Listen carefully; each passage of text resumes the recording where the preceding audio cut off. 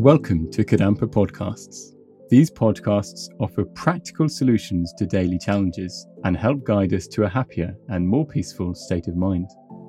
In each episode, you will find an extract from a teaching given by one of various Kadampa Buddhist teachers worldwide. All these teachings are inspired by the profound wisdom of Venerable Geshe Kelsang Gyatso Rinpoche, a Buddhist master for our time. We hope you will enjoy listening.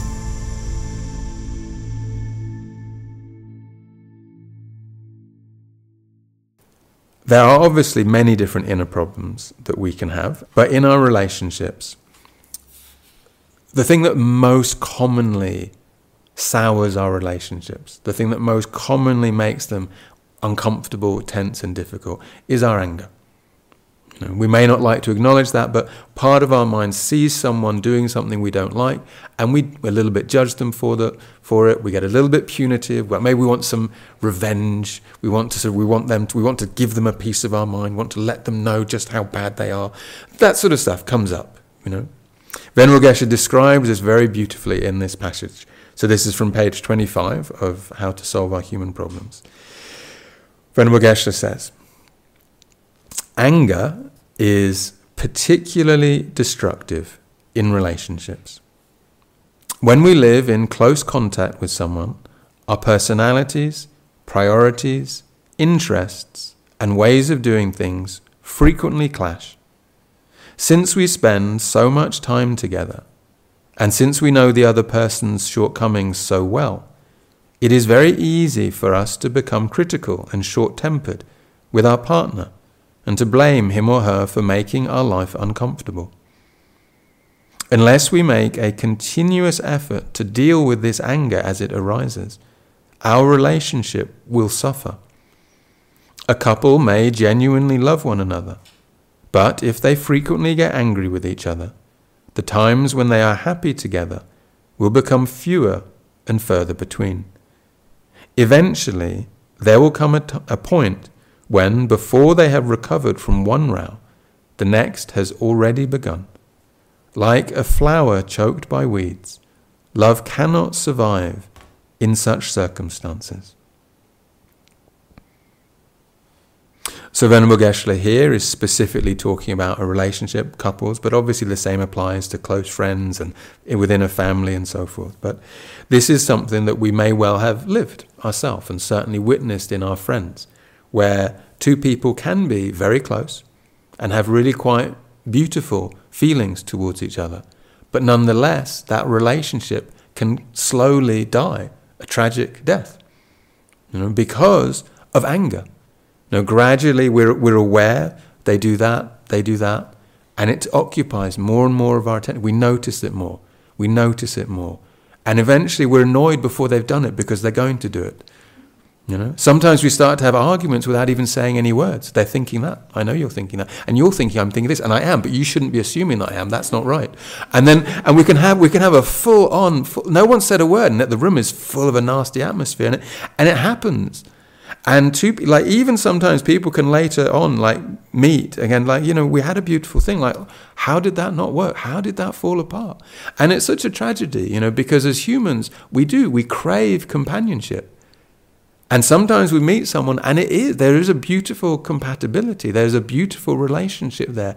But our mind, the malfunctionings of our mind, our own anger and irritation sabotaged it.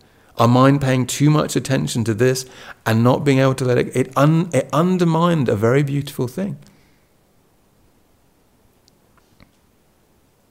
Venerable Geshe goes on to say, in a close relationship, opportunities to get angry arise many times a day. And there's no doubt about that.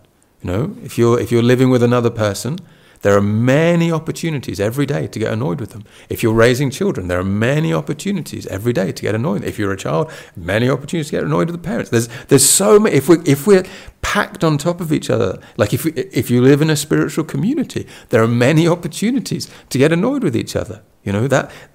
If we're in close quarters, there are many opportunities. So, to prevent the build-up of bad feelings, we need to deal with anger as soon as it begins to arise in our mind. We clear away the dishes after every meal, rather than waiting until the end of the month, because we do not want to live in a dirty house, nor be faced with a huge, unpleasant job. In the same way, we need to make the effort to clear away the mess in our mind as soon as it appears.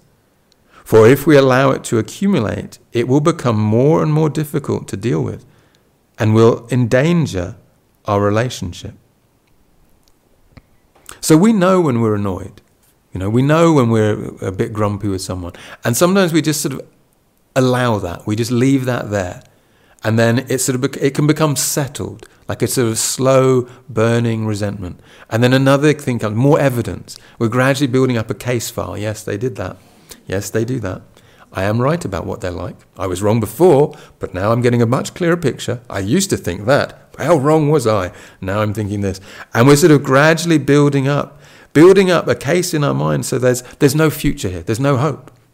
Even, like I talked about argument, like sometimes, like some people would say, if you're arguing, at least you have hope.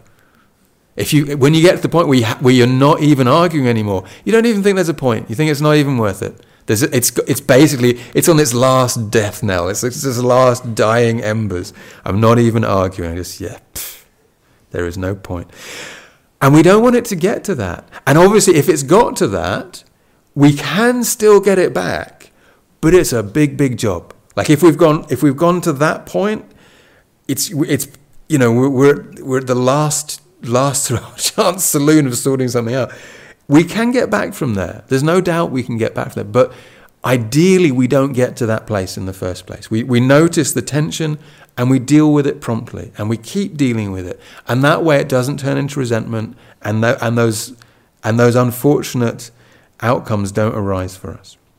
So now then Venerable Geshe turns it around and makes this incredibly, I think, optimistic.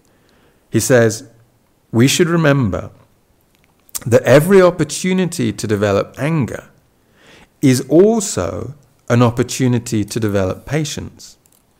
A relationship in which there is a lot of friction and conflict of interests is also an unrivaled opportunity to erode away our self-cherishing and self-grasping, which are the real sources of all our problems. By practicing the instructions on patience explained in this book, we can transform our relationships into opportunities for spiritual growth. So there are many different versions of ourself. There's a version of ourself that is a joy to be with. There's a version of ourself that's quite hard work to be with. And there's a version of ourself that we haven't met yet, which is the potential of who we can be. And we can be an unparalleled source of peace and happiness for our family, for our community. We have this incredible potential within us.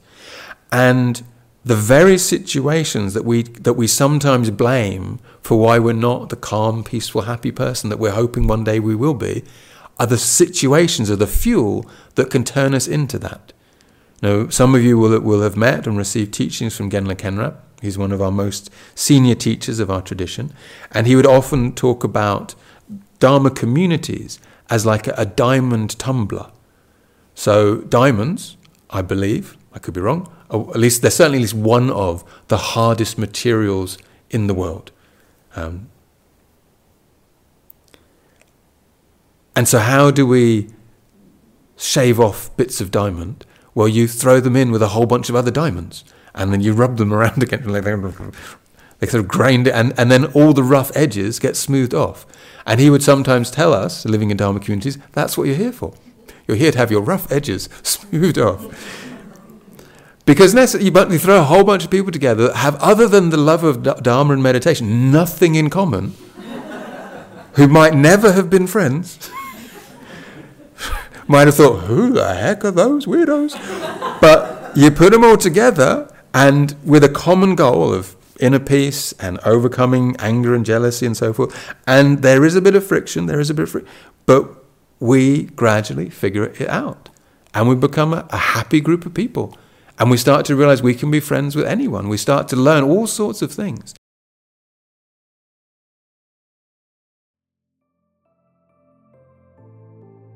If you feel inspired by this podcast, Then dive deeper into the timeless wisdom of modern Kadampa Buddhism by following the link in the episode description. We look forward to reconnecting with you in the next episode of Kadampa Podcasts.